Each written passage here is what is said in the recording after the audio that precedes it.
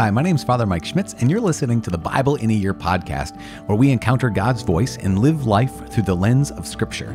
The Bible in a Year podcast is brought to you by Ascension.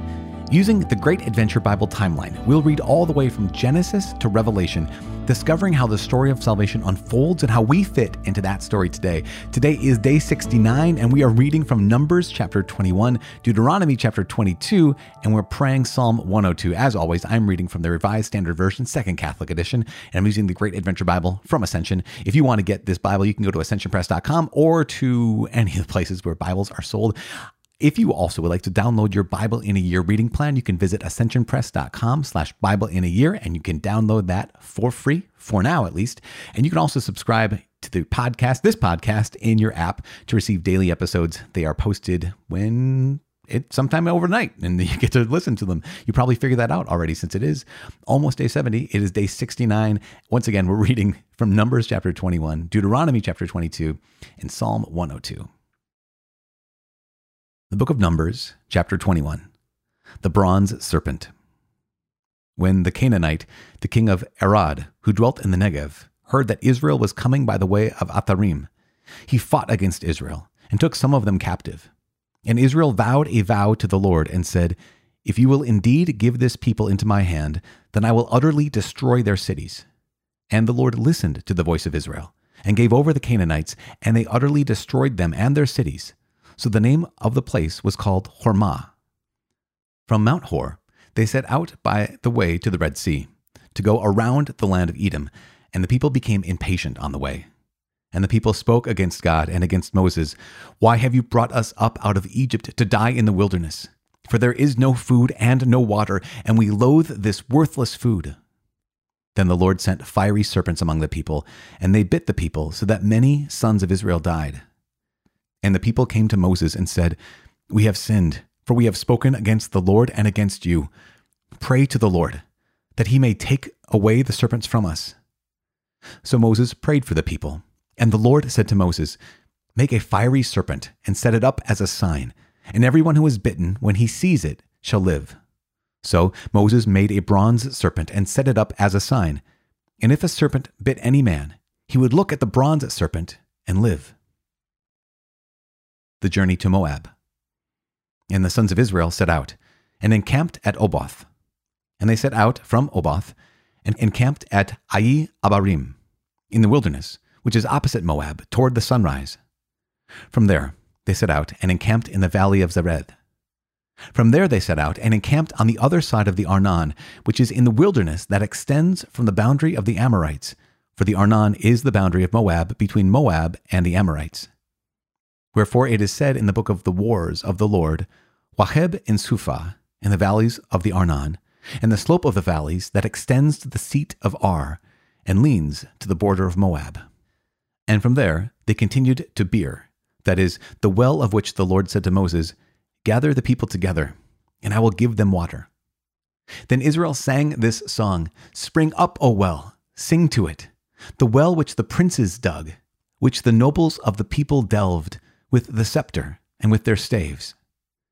And from the wilderness they went on to Mattanah, and from Mattanah to Nahaliel, and from Nahaliel to Bamoth, and from Bamoth to the valley lying in the region of Moab, by the top of Pisgah, which looks down upon the desert. Sihon, the king of the Amorites, defeated. Then Israel sent messengers to Sihon, king of the Amorites, saying, "Let me pass through your land. We will not turn aside into field or vineyard. We will not drink the water of a well. We will go by the king's highway until we have passed through your territory." But Sihon would not allow Israel to pass through his territory. He gathered all his men together and went out against Israel to the wilderness, and came to Jahaz, and fought against Israel. And Israel slew him with the edge of the sword, and took possession of his land from the Arnon to the Jabbok, as far as to the Ammonites, for Jazer was the boundary of the Ammonites. And Israel took all these cities, and Israel settled in all these cities of the Amorites, in Heshbon and in all its villages. For Heshbon was the city of Sihon, the king of the Amorites, who had fought against the former king of Moab, and taken all his land out of his hand, as far as the Arnon. Therefore the ballad singers say, "Come to Heshbon, let it be built. Let the city of Sihon be established. For fire went forth from Heshbon, flame from the city of Sihon. It devoured Ar of Moab, the lords of the heights of the Arnon. Woe to you, O Moab! You are undone, O people of Shamash. He has made his sons fugitives, and his daughters captives to an Amorite king, Sihon. So their posterity perished from Heshbon as far as Dibon, and we laid waste until fire spread to Medeba. Og the king of Bashan defeated. Thus Israel dwelt in the land of the Amorites, and Moses sent to spy out Jazer, and they took its villages, and dispossessed the Amorites that were there. Then they turned and went up by the way to Bashan. And Og the king of Bashan came out against them, he and all his people, to battle at Edrei. But the Lord said to Moses, Do not fear him, for I have given him into your hand, and all his people, and his land. And you shall do to him as you did to Sihon, king of the Amorites, who dwelt at Heshbon. So they slew him, and his sons, and all his people, until there was not one survivor left to him, and they possessed his land.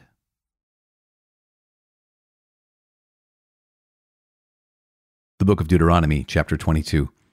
Miscellaneous laws. Moses continued, You shall not see your brother's ox or his sheep go astray, and withhold your help from them. You shall take them back to your brother. And if he is not near you, or if you do not know him, you shall bring it home to your house, and it shall be with you until your brother seeks it, then you shall restore it to him. And so shall you do with his donkey. So you shall do with his garment. So you shall do with any lost thing of your brother's, which he loses and you find. You may not withhold your help. You shall not see your brother's donkey or his ox fallen down by the way, and withhold your help from them. You shall help him to lift them up again. A woman shall not wear anything that pertains to a man, nor shall a man put on a woman's garment, for whoever does these things is an abomination to the Lord your God. If you chance to come upon a bird's nest, in any tree or on the ground, with young ones or eggs, and the mother sitting upon the young or upon the eggs, you shall not take the mother with the young. You shall let the mother go. But the young you may take to yourself, that it may go well with you, and that you may live long.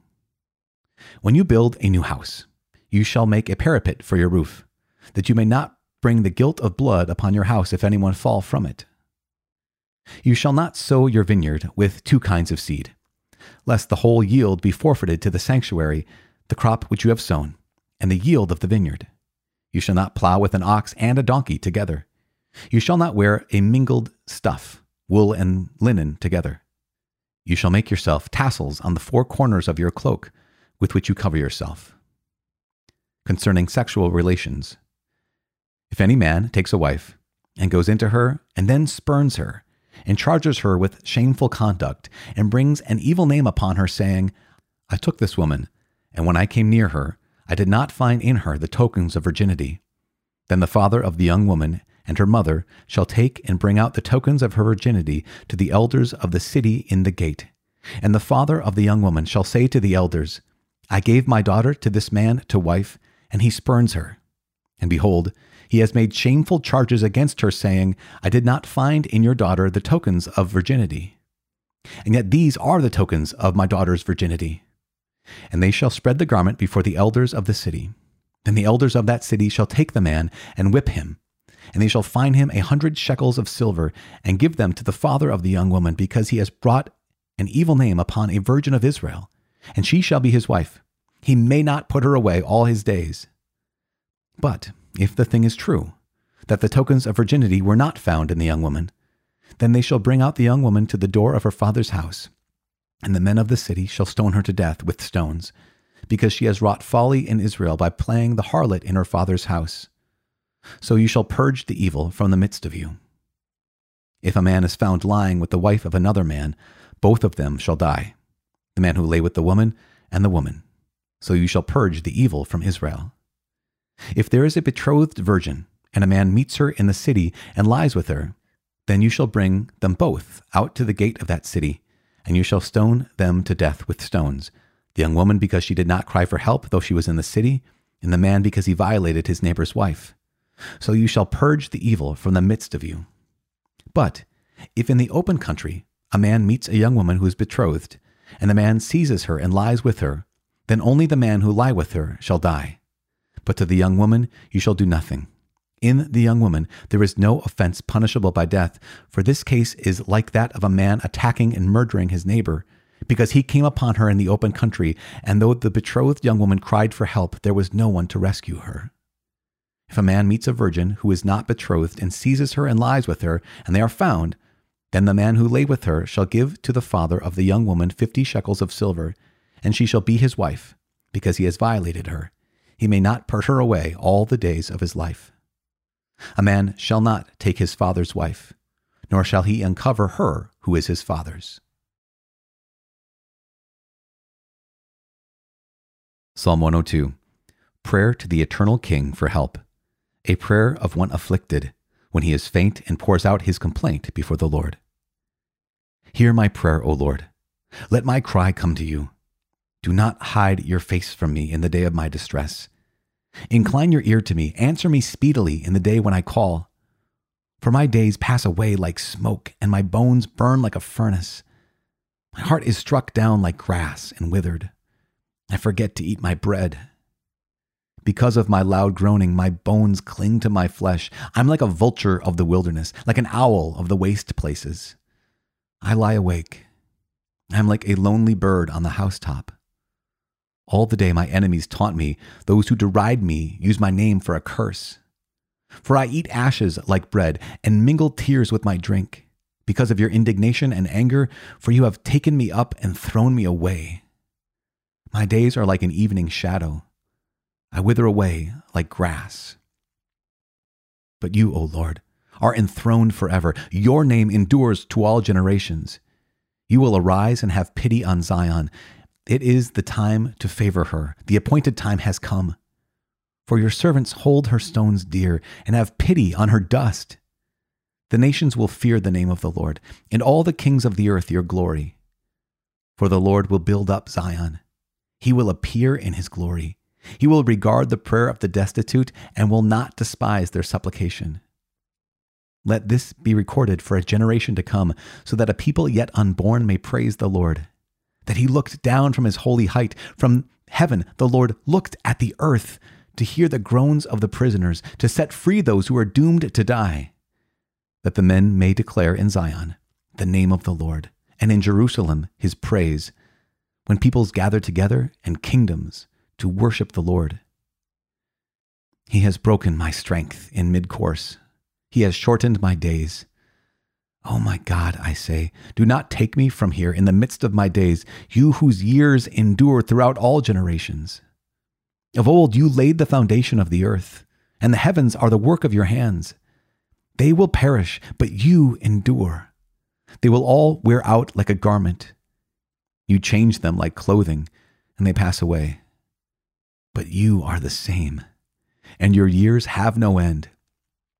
The children of your servants shall dwell secure. Their posterity shall be established before you.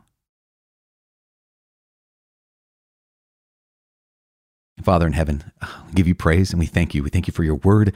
We thank you for loving us. We thank you for choosing us. We thank you for showing us your heart, the heart of a father who loves his children.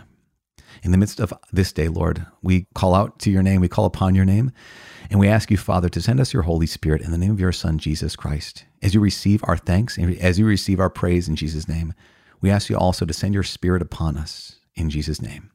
Amen. In the name of the Father and of the Son and of the Holy Spirit.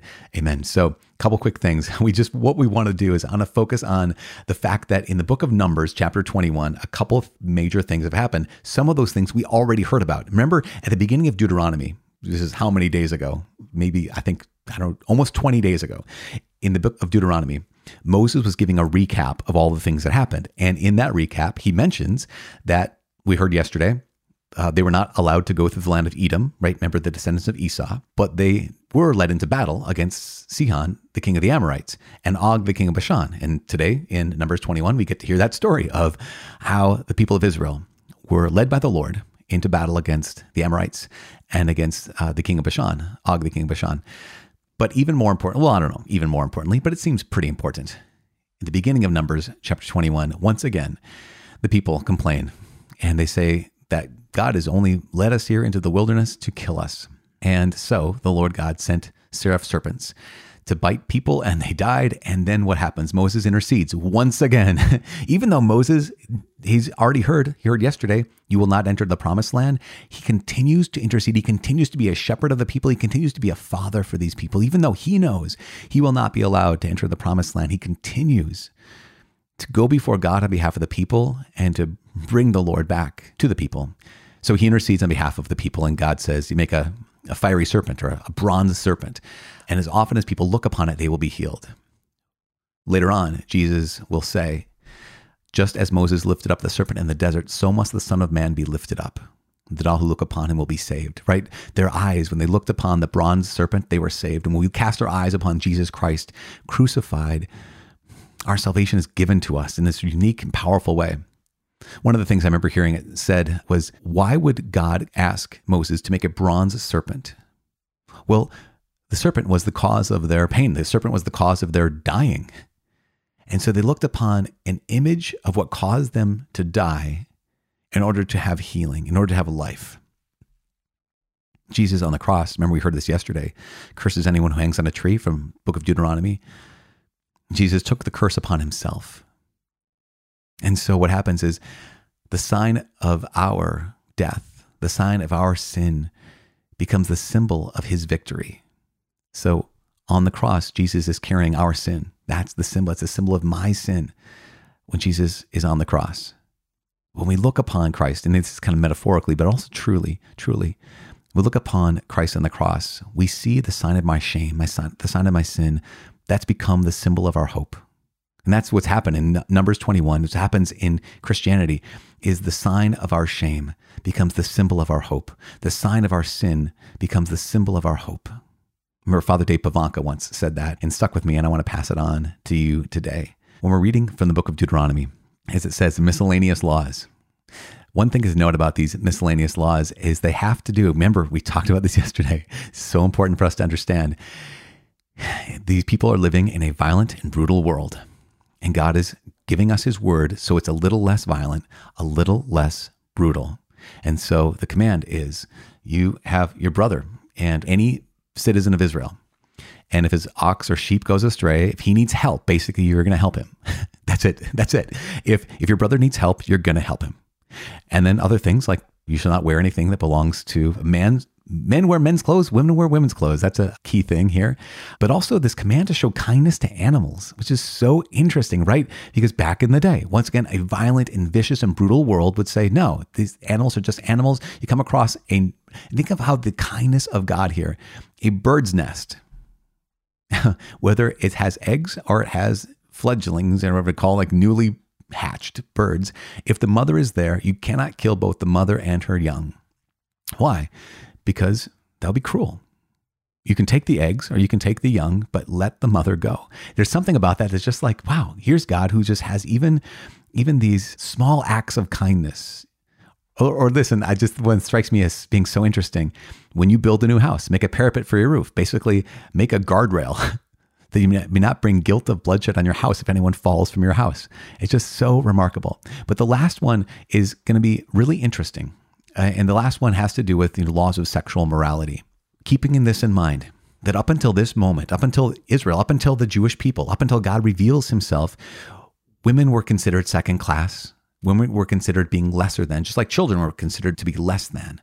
But ever since the very, very first chapter of God's book, right, of Genesis, it says God made them male and female in his own image and likeness, both of them, male and female, in God's image and likeness, which has an equality in dignity, even if there's an inequality when it comes to circumstances. Even in this situation, right? This is God leading a brutal and vicious people in a world where no, men and women are not considered to be equal, to say, let's take those steps, just like we heard the other day, that if in the context of a conquest of another kingdom or another city, the soldiers find a beautiful woman in the city and they take her, quote unquote, take her. They won't take her as a slave or don't take her as a prostitute. They take her as a wife, because you might be tempted to take her and use her, but you may not take her and use her. You can take her and care for her and let her be your wife. Similarly here, again, we might be bothered by that, but this is God moving a brutal and vicious people to be less brutal and less vicious, from great inequality to a place of greater equality, which is one of the reasons why this man here in Deuteronomy might accuse this woman that he has just married of not being a virgin. And he has to prove it, or else he's falsely bringing shame upon this woman. And that may not be allowed. And again, remember from Genesis chapter 3, it says that men and women from now on are going to be broken. They're going to try to dominate the other. They're going to try to manipulate the other. And here is the Lord God through Moses in Deuteronomy saying that is the case. You're going to want, he's like, listen, he's lived with these people for the last 40 years in the wilderness. He knows their hearts. And he knows that, I've seen this happen where a man marries a woman and then he detests her. He marries a woman and then he wants to put her away. You may not do that without really good cause, because there could be a cause, right? The woman might do something wrong. The man might do something wrong, but he's making it very clear that she's not disposable. That's what the upshot of this whole thing is. In a world in which women could be considered disposable, God's law here in Deuteronomy is saying she is not, women are not. Remember this, Genesis chapter 1, Genesis chapter 2, male and female, God created them. In his image, he created them, both equal in dignity, both equal in goodness, both equal in being made in God's image and likeness. And so again, in this brutal and vicious world, here is God's law that says we're going to make this a bit less brutal, a bit less vicious, a lot more just. She is not disposable, and you are not disposable either. Some of these laws are challenging to us, but one of the things they're trying to affirm is this fact that you matter. You who may be a single man or single woman, you may be a married man, a married woman, you might be a widow or a widower, you might be a child. You matter. And you think later on, Jesus is going to say, consider the sparrows, that you are worth more than many sparrows. Not one of them falls to the ground without your Father knowing it and caring about it. I'm adding the caring about it, but that's the reality. And you're worth more than that.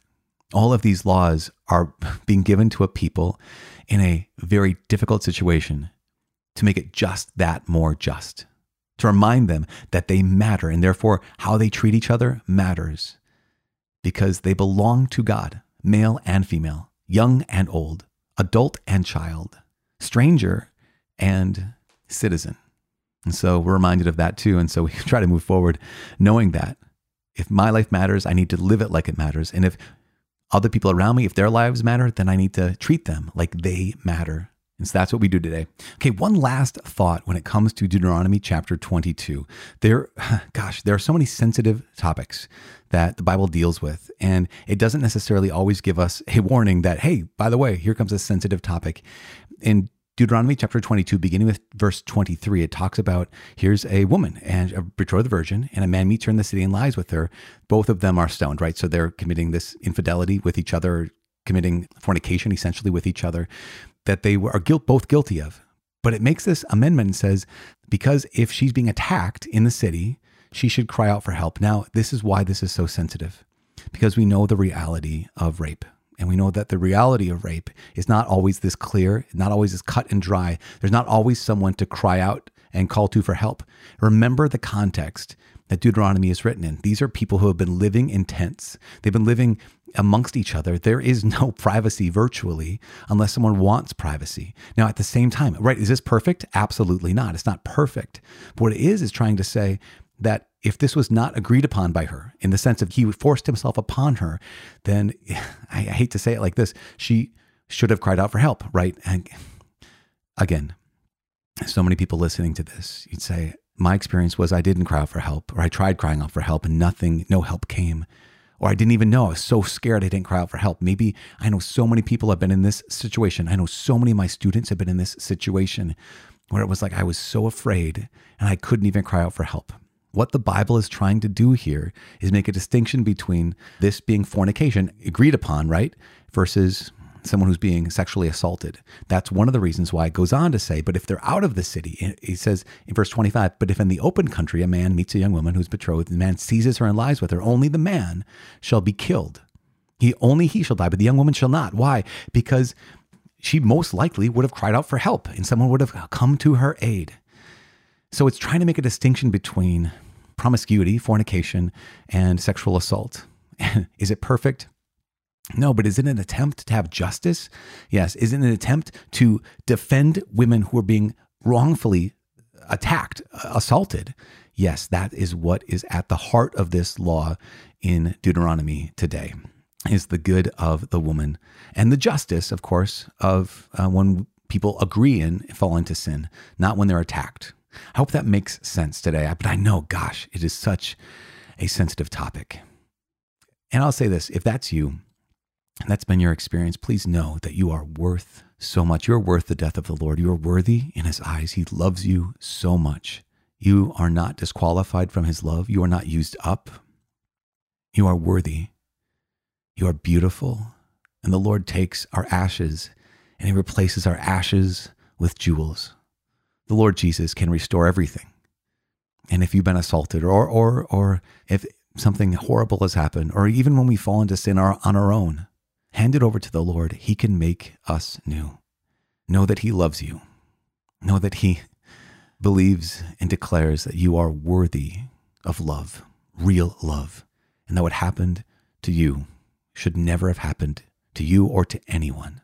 That's part of the message of the readings today. Pray for each other, and I ask you to pray for me. I am praying for you that as we continue on this journey, we lift each other up. My name is Father Mike. I cannot wait to see you tomorrow. God bless.